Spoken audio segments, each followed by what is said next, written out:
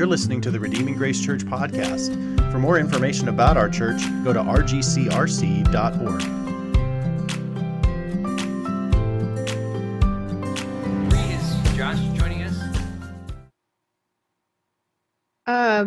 I don't know. I do know they were trying to hook up the regular sound system today. So I doubt he'll make it. Oh, okay. So we probably should just start, I would guess. Started. Okay. Yeah. We had to read the foreword, the preface, and the first chapter. Is that correct? Yes. Anything stand out from the foreword or the preface? Oh, there's Josh. The one thing I highlighted from the preface is on page 18, just the little sentence, all of us are incurably judgmental. You know, no matter how hard we try not to be, we're always making judgments. And that's not necessarily a bad thing. Mm-hmm. You have to make judgments to survive and to live and to take any sort of action whatsoever. So Mm-hmm. Yeah. What did you guys think of in the preface, the whole thing about the age of authenticity? Did that sound... the foreword, yeah, sorry. Did that resonate or seem accurate? It felt like it was spot on with what people feel they should express themselves today. Yeah. Like if not, I don't know. Mm-hmm. It just feels like that's the common stance on how you should behave right now. Yeah. So, Yeah. And I thought the authenticity was part cultural rather than anything else. What he was describing, anyhow, was. Uh-huh. Like that we live in a culture that emphasizes it. Is that what? Yes. Mm-hmm. yeah, right at the beginning, he said that nothing trumps my right to be authentic, which from a Christian perspective is nothing other than the siren call of the supreme idol, self. Mm-hmm. And I think we can easily see that as Christians, but we can also get sucked into it very easily too. Yeah. Mm-hmm. Yeah. And I think also just the the bottom of the first page, he talks about being against authority, but then using every kind of authoritative power they have for certain things, and kind of that. I think that you can see it in the culture, but then also like if you're thinking about yourself, that can be like an easy temptation to kind of be very selective in your I don't know, certain things you're like, I'm willing to use whatever power to like show this, but then you react to the same thing as though you're just reacting to the power versus the actual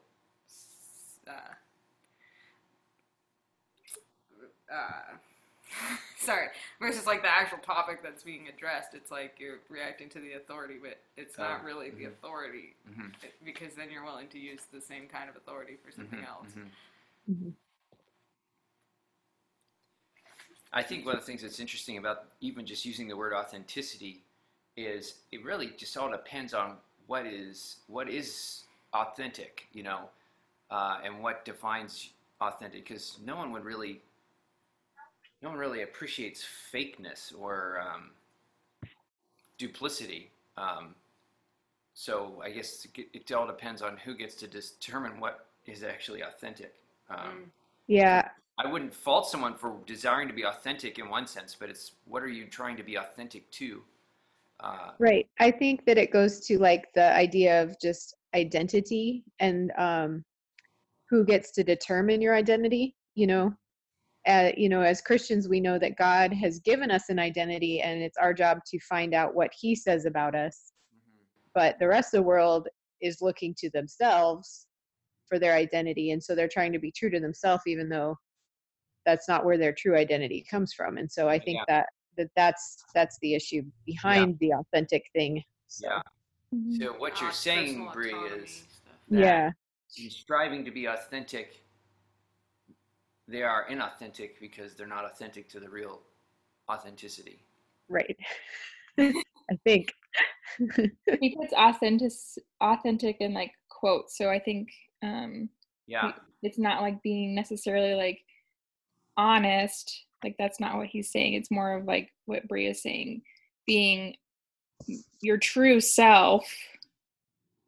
And if it's not on the basis of like who Christ is, then you're just yourself is that idol, because you're trying to raise yourself above anything and everything else. Yeah. Mm-hmm.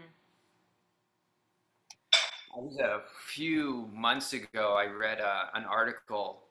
It was really kind of quite troubling about this. I can't remember from whose vantage point it was written, but it was essentially, I think it was a husband or a wife actually was writing about why they got a divorce and married this other person. And it was all entirely based around authenticity, which was, I no longer love this person. When I met this person, it was a perfect stranger actually, and they just had this connection, you know.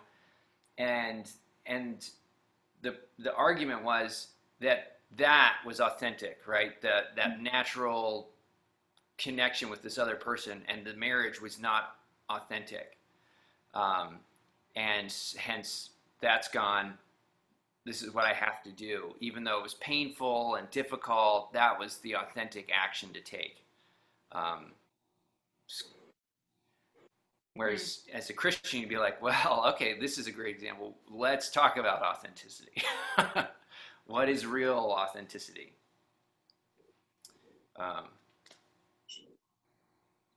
But yeah, our culture, I think, does, it all depends on the standard. How about the preface?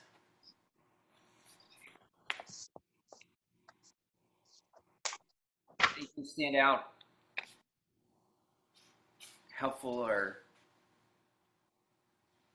insightful?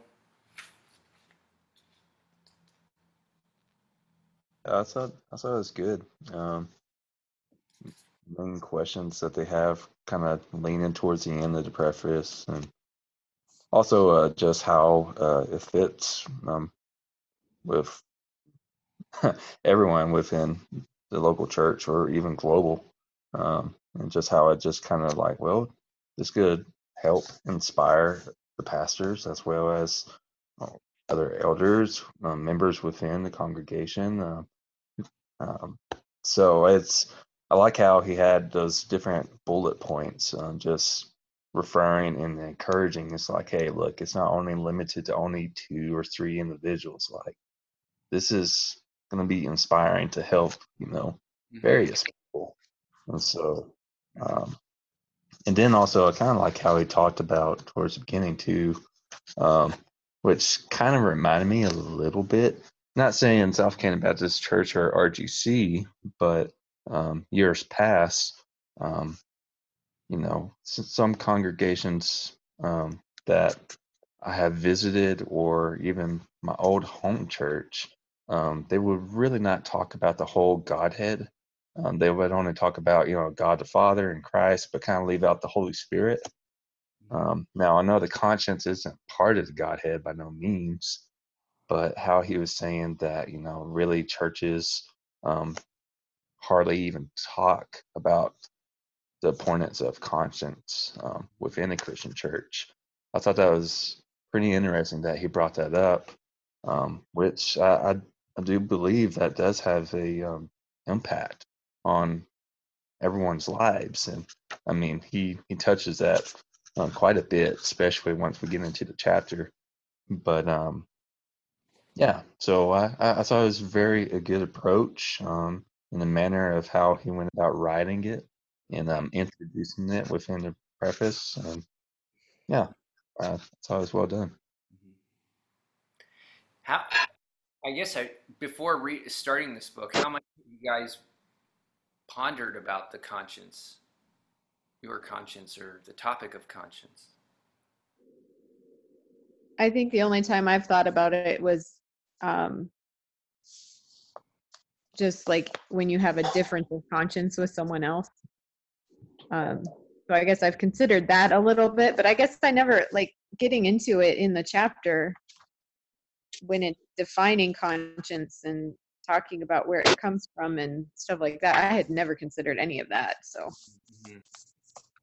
For me, like, I wouldn't say I've thought about it a whole lot, except maybe probably again in the context of like differences in conscience. But I've sort of struggled or wondered with, like, I feel like sometimes people use it as like an excuse, like, oh, that's just like, we just have different, like, it's just a matter of conscience, or like they're just different consciences, and instead of trying to seek to like know what the Bible teaches about something, or what is pleasing to God, and like actually trying to, I guess, align your conscience with God's standards, like he talks about in the first chapter. But also, like, so I kind of wondered, like, okay, when like, obviously conscience is a thing, but when is it like a matter of conscience or whatever, and when is it like, well, this is clear, like, your conscience is wrong, like, if you just say that's fine, like, when, like, how do you determine that kind of thing, I guess. And then I like, he says it's going to be helpful if you want to learn how to adjust your conscience to match God's standards without sinning against your conscience. And I think that's something I've sort of thought about before, like, because Paul talks about, like, you know, honoring your conscience even though, like, you're free to eat or whatever. And I've always been like, well, don't you want your conscience to, like, be as free as you are in the gospel? Like, how do you get, like, yeah, I guess I've always kind of wondered, like, so you just live perpetually under this thing that isn't, like, from God. So I think it's interesting to think about how to adjust your conscience to be more in line, but also be honoring it. So. Mm-hmm. At least for me, for conscience wise, I mean, I haven't like dig deep or anything comparing to like how the author is going to kind of lead and guide us within the book, discussing about the conscience. But kind of like with what Bree was saying, like interacting with some people within the local church, conversation wise, and just hints of it here and there, but not like constantly thinking about it every day or even every week. But I mean, I guess the two main areas is one that you're talking about, sin related, and once again, I'm trying my best not to jump in chapter 1 just yet. But like, if the Holy Spirit's convicting you of something not to do, and yet again you do it, even though it's not like a commandment or anything of that nature of within God's word, if you still do it and it's against the Holy Spirit, then like, for example, alcohol, I mean, then in that case, then don't do it. If that's going to really bring disobedience and displease the Lord by just ignoring the Holy Spirit in that manner, even though there's nothing wrong with alcohol itself, unless you're getting drunk, then yeah, you don't want to be sinful. And then on the flip side too, I mean, like just people that I know, like if I invite them over to my place, I do like drinking a beer or two here and there.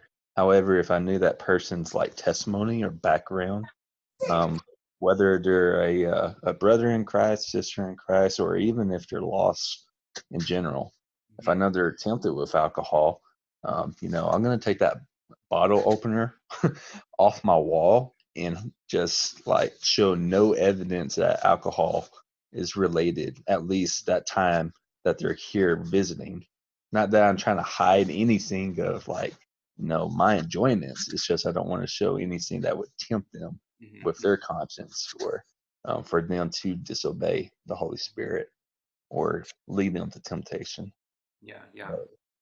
I'm really curious of once we get further into this book, more about like the areas that he's going to touch for conscience. That's really the main areas that I kind of think about. Or within the New Testament, it talks about how some struggled with the meat that they were sacrificing, and some of the brothers and sisters, they would go about eating the meat. They really didn't feel like their conscience, or that the Holy Spirit was telling them not to eat of that meat that was made to these false gods.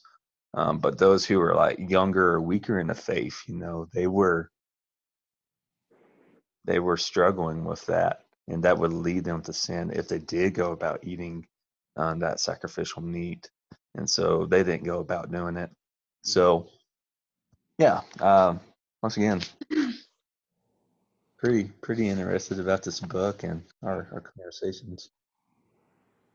Were there topics that they raised on the conscience in the preface that you're like, oh, I never thought conscience was related to that, or sort of surprised you? I never thought a book on conscience would talk about. Sorry, those Dave. questions I would say about that, like that one question, how should you calibrate or adjust your conscience? I guess I just view that as like a work of the Holy Spirit, like working in you and sanctifying you.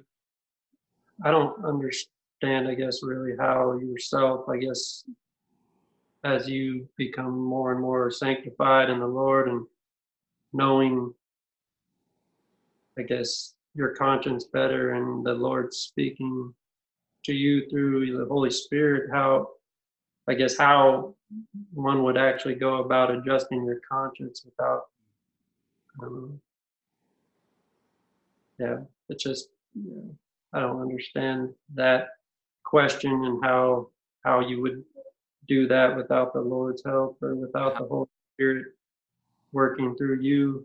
I don't think, that question is kind of, misleading to me, because I don't think you can really adjust your conscience without the work of the Holy Spirit working in you and helping discern right from wrong. And I think that's a work of the Lord in the sanctification process. Yeah. And then it gets down into those questions, and you might be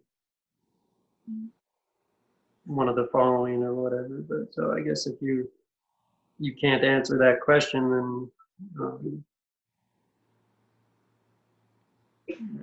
yeah, I think the question of, I think they use the word calibrate, how to calibrate or adjust your conscience, is a very interesting one. Yeah, when does he get to it? Well, I thought it was interesting that he said that your conscience is like a gift from God, and so failing to like listen to it and to give it the time and seriousness is like neglect. So I guess I hadn't viewed consciousness as a gift, which is, I hadn't thought of it that way, because it is. So I had interesting insight on it. Like it's a gift to try to guide you in living out a better life according to God's will. So I just thought that was interesting.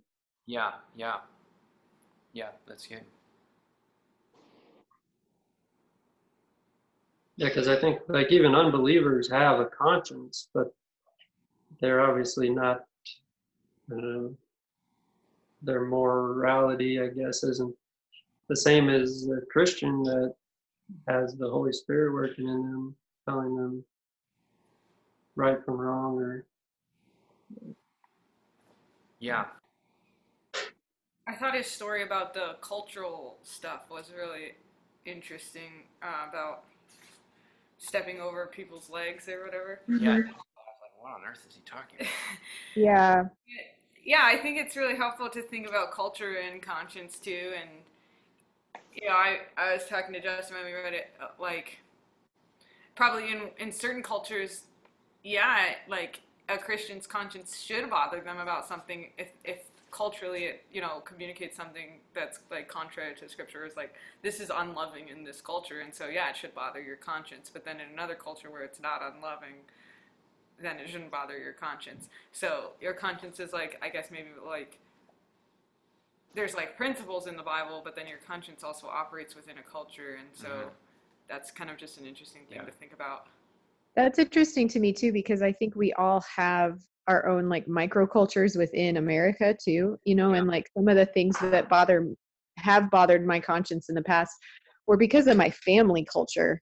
You know what I mean? And I think one church to another can have cultural differences where, you know, we mostly agree on these things. So then you move to a different church that has a different culture and wait, not everyone agrees on this, you know? So I just think it's all kind of culture related. Yeah. For the most part, it's just that we have, you know, American culture has so many little tiny subcultures within it. So. Yeah, I think it's interesting when you then think about the church, which is supposed to be a gathering of every tribe, tongue, people, and nation, what that will look like as far as having to work through conscience and culture kind of stuff makes this kind of book rather significant. I was actually glad that one of the folks that they brought in was to help write the book was actually a missionary, because there are a lot of questions that come about when you're in a different cultural situation. How about chapter 1? What are some things that kind of go into what is a conscience? Because I think chapter 1 and 2 are about defining conscience. So what is conscience?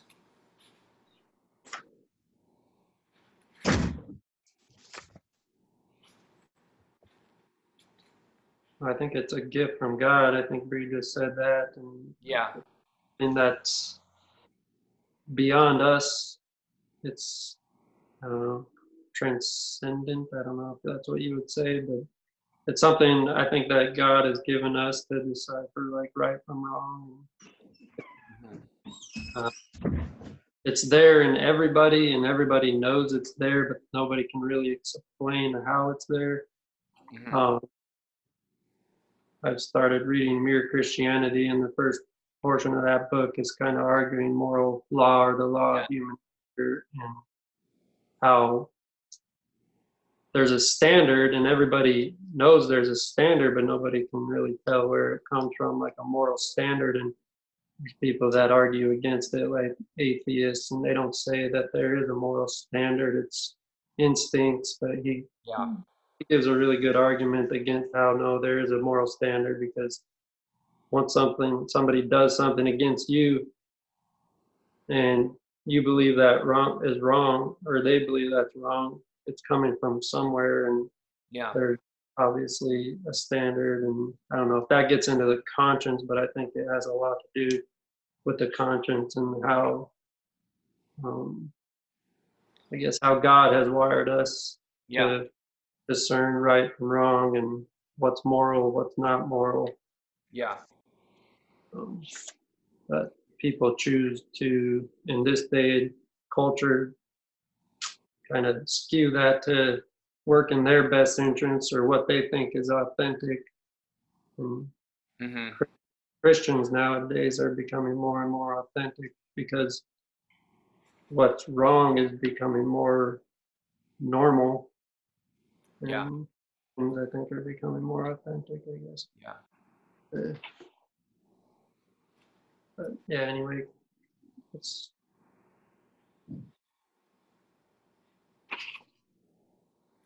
actually, it is striking, the term authentic versus moral.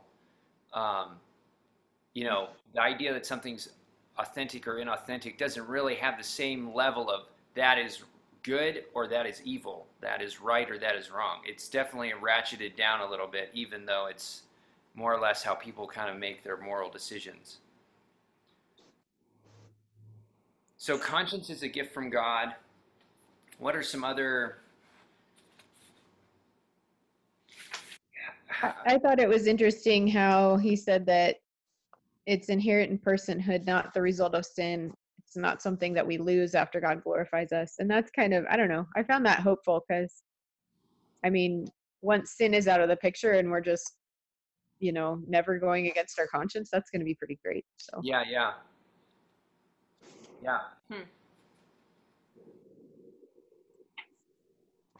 I also found it fascinating that your conscience feels independent. That was something I'd never thought about, but yeah, it does. It sounds like it's someone outside of yourself, you know, condemning you or approving you. it's very odd that way. It's actually interesting. They use the example of the angel and demon on the shoulder. And if you think about it, it's like you got that or you got Jiminy Cricket, like really whenever it gets portrayed, it is personified as something that exists outside of you. Like your little annoying person that walks around with you, I thought that was definitely kind of an intriguing point or insight. I think also just his point about how it wants to be an on-off switch and not a dimmer, like that it's your conscience is black and white, and I think that maybe that's why there's like when people's consciences disagree, it's kind of a challenge. It is like an on-off switch, and it's supposed to be that way, but you want it to be in line with God's right and wrongs, which are black and white. In one sense. In one sense, yeah. But yeah. What do you think about the analogy of Ann and Bill? Thought that was good. I really appreciated how they showed the diagrams for each page on 27 and 28, matching Ann and Bill's, and then also God's, and showing the same areas that they agree, but the differences, which of course there's probably more differences in certain areas. And I actually thought it was kind of funny a little bit. On page 27, Bill was talking about like entertainment from movies or theaters and games, and Anne is like, why in the world, and in her mind it kind of sounded like reading it. She's like, that's stupid. But at the same time, it reminded me of the conversation that I had with a camper some years back when I was a counselor up in Alaska. This camper, he was pretty young, and he was being pretty cocky and arrogant, to be honest with you.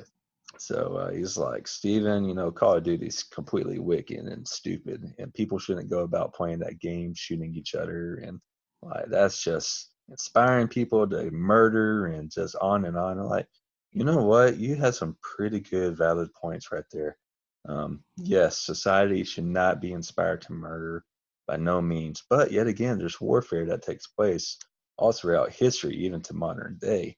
So, I mean, and there's different reasons. So, we could talk about different areas about that. But for the argument's sake, video games, I'm like, well, maybe the people who are playing aren't really inspired to murder. Maybe they're just actually just gathering to play online with friends because they're across the country or the world. And that's the only means other than a phone call, because really FaceTime and Google Hangout and all that, I don't think that is as popular. I think there's, I forgot what you even call it. Anyways, there's one app that you could kind of do what we're doing now, but it was, I don't know, it had a lot of glitches and everything, so it didn't work all the time. Anywho, I was just sharing with the kid, and I'm like, I get where you're coming from, and I respect that, but also keep in mind too, people don't always have that view of what you're talking about either. So, yeah. Anyways, I thought it was pretty interesting, just Ann and Bill's conversation, and just thinking about like, all right, how can we be respectful and loving towards one another? As y'all shared earlier, our conscience is a gift from God. And page 26 talks about how each of us have a unique conscience that God has given each one of us, because we're all different when it comes to our conscience. So I know our conscience is a spiritual gift, but then at the same time, I'm just relating that just for the manner of, each one of us, because of the Holy Spirit living and dwelling within us. I mean, we all have unique gifts. I mean, so no one's better than anyone else within the body of Christ, because we all play certain roles. So kind of looking at the conscience in the same way of like, well, all right, we all have a unique gift, just as a the Holy Spirit gives us, the spiritual gifts. Well, God gave us, a unique, creative way for conscience for each one of us. So, yeah, just thought it was real good, inspiring, and just how to relate to people who differ, whether it's within our own culture or society or around the world. Yeah, just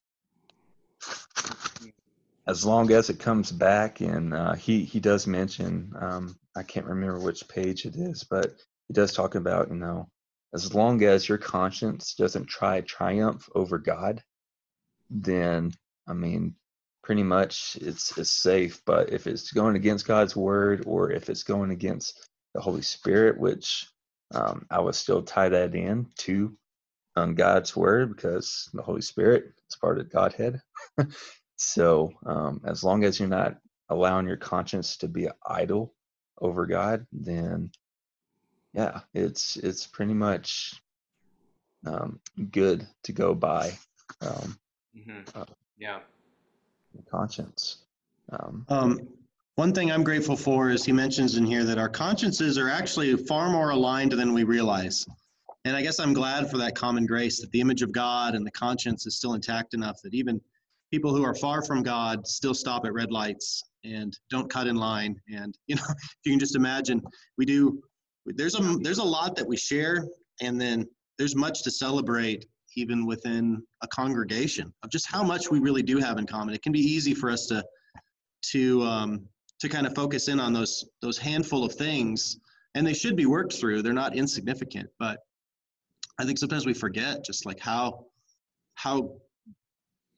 gracious God has been to bring, a lot of intuitive agreement on a whole lot of things that, is really just an evidence of his grace. So, yeah. And then the other thing I was thinking about is that really everything is trying to shape our conscience. I mean, you just scroll through your Facebook feed. I mean, everybody and everything is trying to kind of recalibrate your understanding of where you're free and where you're not free, what you should think and what you shouldn't think, everything. We are always doing that, almost every conversation, and we're supposed to do so according to the gospel and God's word. I'm even thinking about, the prayer that I'll pray today. That's going to have a shaping influence. The scripture readings, the sermon is all about a reshaping of the conscience, hopefully closer to God's word. So I think once you begin to, we often overlook our conscience, but I think once we have these categories, and as we go through this book, we're going to be going, oh man, we are doing this all the time, all the time. Let's do it faithfully in a way that honors Christ. And so pastorally, that's something that's very important, because when you step behind that pulpit and open God's word, what you're saying better accord with God's word, because you are binding consciences, loosing them. And so you're either leading people towards God or away from God with every sentence. And so we have to be careful what we use the pulpit for, what we use our Bible studies for, because when we say and when we open our Bibles, we are kind of implicitly saying we should bind ourselves, we should be adjusting our consciences. And that's a dangerous thing. So, but a good thing. I'm interested to see if they'll talk historically, at the Reformation, that was actually a huge issue, was a lot of ways that the church had overstepped its bounds in saying this is what people need to do. And so that became a rather contentious point. It's interesting even how culturally we shape conscience, well, in the forward, actually, he was talking about, how, certain things from the past, you kind of suppress your conscience, in terms of, sexual matters, but then you kind of, then there's, the new thing, about fair trade or food or whatever, where that's, now the cultural in thing to, really have a sensitive conscience about. Mm-hmm. And, I don't know, it's kind of interesting. I know Justin read an article one time about how food is the new sex of our culture as far as conscience and moral thinking, and it's not that our culture actually, it's not society actually throws out morals. It's it replaces them, or you still need to have these standards and taboos and things, but we've just shifted them around, mm-hmm. And kind of changed our conscience. Mm-hmm. But it's still there. Yeah, I think it's sort of what Pastor Yeah, Josh was like just. that everything is every- shaping your conscience. And yeah. everybody has one, and I think that's sort of what Jamie was also pointing out with regards to the C.S. Lewis. Everybody, and they made the point that often we think of conscience as just something that happens in the church, but yeah, it's a universal thing because, as they point out, it's tied to the image of God. Because God is a moral being, and we're made in God's image, we are also moral beings, and can't help it. We'll never be able to escape being moral beings. I think, I'm sorry. I was just going to say, unless we degenerate to completely amoral. Right. Immoral. Those two principles at the very end, principle 2, obey it, and principle 1, God is the Lord, the only Lord of conscience, are really, really important. Even a bad conscience is better than no conscience. So, even if we find someone who just is almost, their conscience seems to be almost exactly wrong, we have to remember there's a lot of things that are probably still good there, and a broken steering wheel is still better than no steering wheel, right? And that's kind of what our conscience is. So Yeah. even as we seek to evangelize or confront people to smash a conscience is never the right thing to do. We need to try to feed it, cultivate it. That internal governor needs to be reclaimed by the gospel and God's word and not overrun. So that's why the Romans 14 and 1 Corinthians 8 are so important, is because if we're stepping on each other's consciences, we are sinning. Even if we're right, we're sinning. So, that's where it gets really tricky, but I think that's a really, really critical one there, is that we want people to obey their consciences, and we have to be patient in terms of informing and correcting. Mm-hmm. We cannot smash and run over. That's going to backfire in the long run. So Yeah. super important. Yeah. Okay, I'm going to jump off, guys. See you in a bit. We're going to close Yeah. down here in a moment. I thought it was interesting how he connected the insensitive and the oversensitive consciences as going together usually, actually. You kind of would think like, okay, some people have an oversensitive conscience, some people have an insensitive conscience, but actually it's kind of like you're oversensitive in one area and insensitive in another area, and they go together. I don't know, that struck me kind of. Mm-hmm. I thought about like insensitive being today, because it's like everybody's trying to conform to the culture today, so that would be being insensitive. And then the oversensitive, I thought of like the Pharisees and the Sadducees making up like 600 new rules because of something maybe that their conscience told them, or what they I guess, I don't know, over exaggerated laws in the Old Testament to mean, and so they made up all kinds of different laws to impose.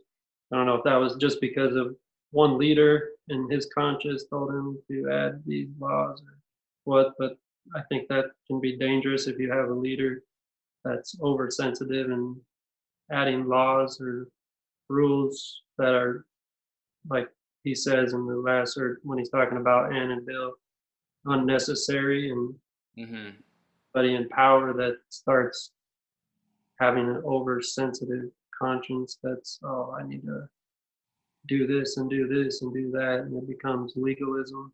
Yeah. Yeah. I think that's where you have to he talks about not imposing it on other people. Yeah. Yeah. Yeah. I think one kind of key thing to think through practically as we go through this book is what does it mean to take your conscience seriously while also taking church unity seriously? I think that's one of the key ways that Paul addresses in Romans and in Corinthians, and I think it's something we need to be thinking about. What does church unity look like when we are also trying to take care of our individual consciences before God? And even when you think about that culturally, I would say, even when thinking about racial issues, I know there's theological things that come up sometimes, and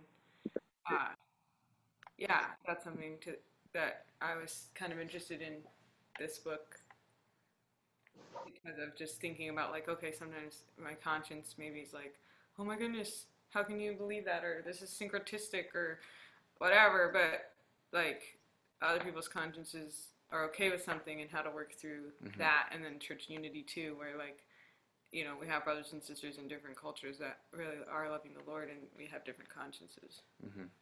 Yeah. Kind of going off a little bit what Pastor Josh was saying. I mean, we're not being destructive amongst one another. I mean, because church unity, I mean, by showing unity and communion with one another, I mean, we're showing love. So we're being obedient to what Christ was telling us, to love our neighbors as we love ourselves. And I mean, so we'll be honoring the body of Christ. But if our conscience is going over and try to triumph over other people and force upon them and being conflictive and destructive, then I mean, that's not of the Lord at all. That's not unity. If anything, that's separation. Yeah. Kind of just going off what he was saying earlier and probably repeating myself. But, you know, as long as your conscience isn't trying to be God itself, then yeah. Yeah. Well, any final reflections? Because I think we should close here in a moment. Any things that are burdening your heart right now that you have to share about the preface forward chapter 1?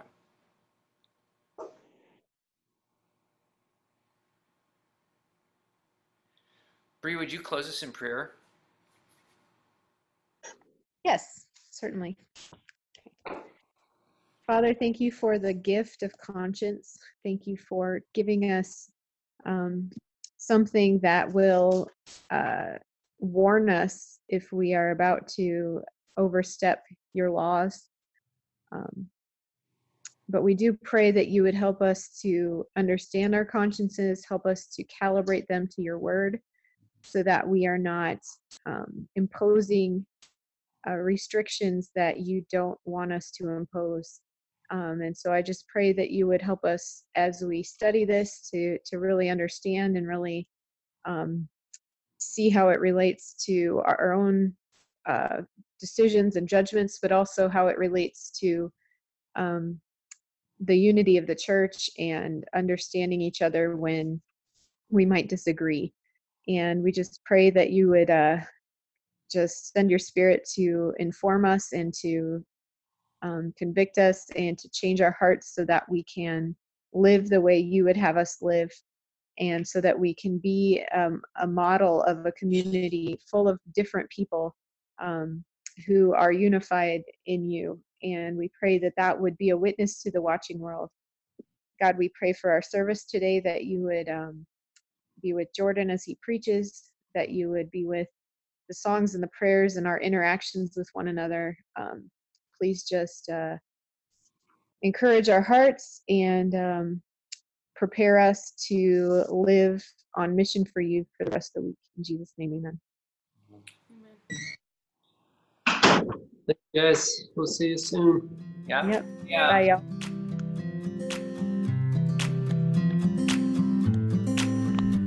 Thank you for listening to the Redeeming Grace Church podcast. For more information about our church, go to rgcrc.org.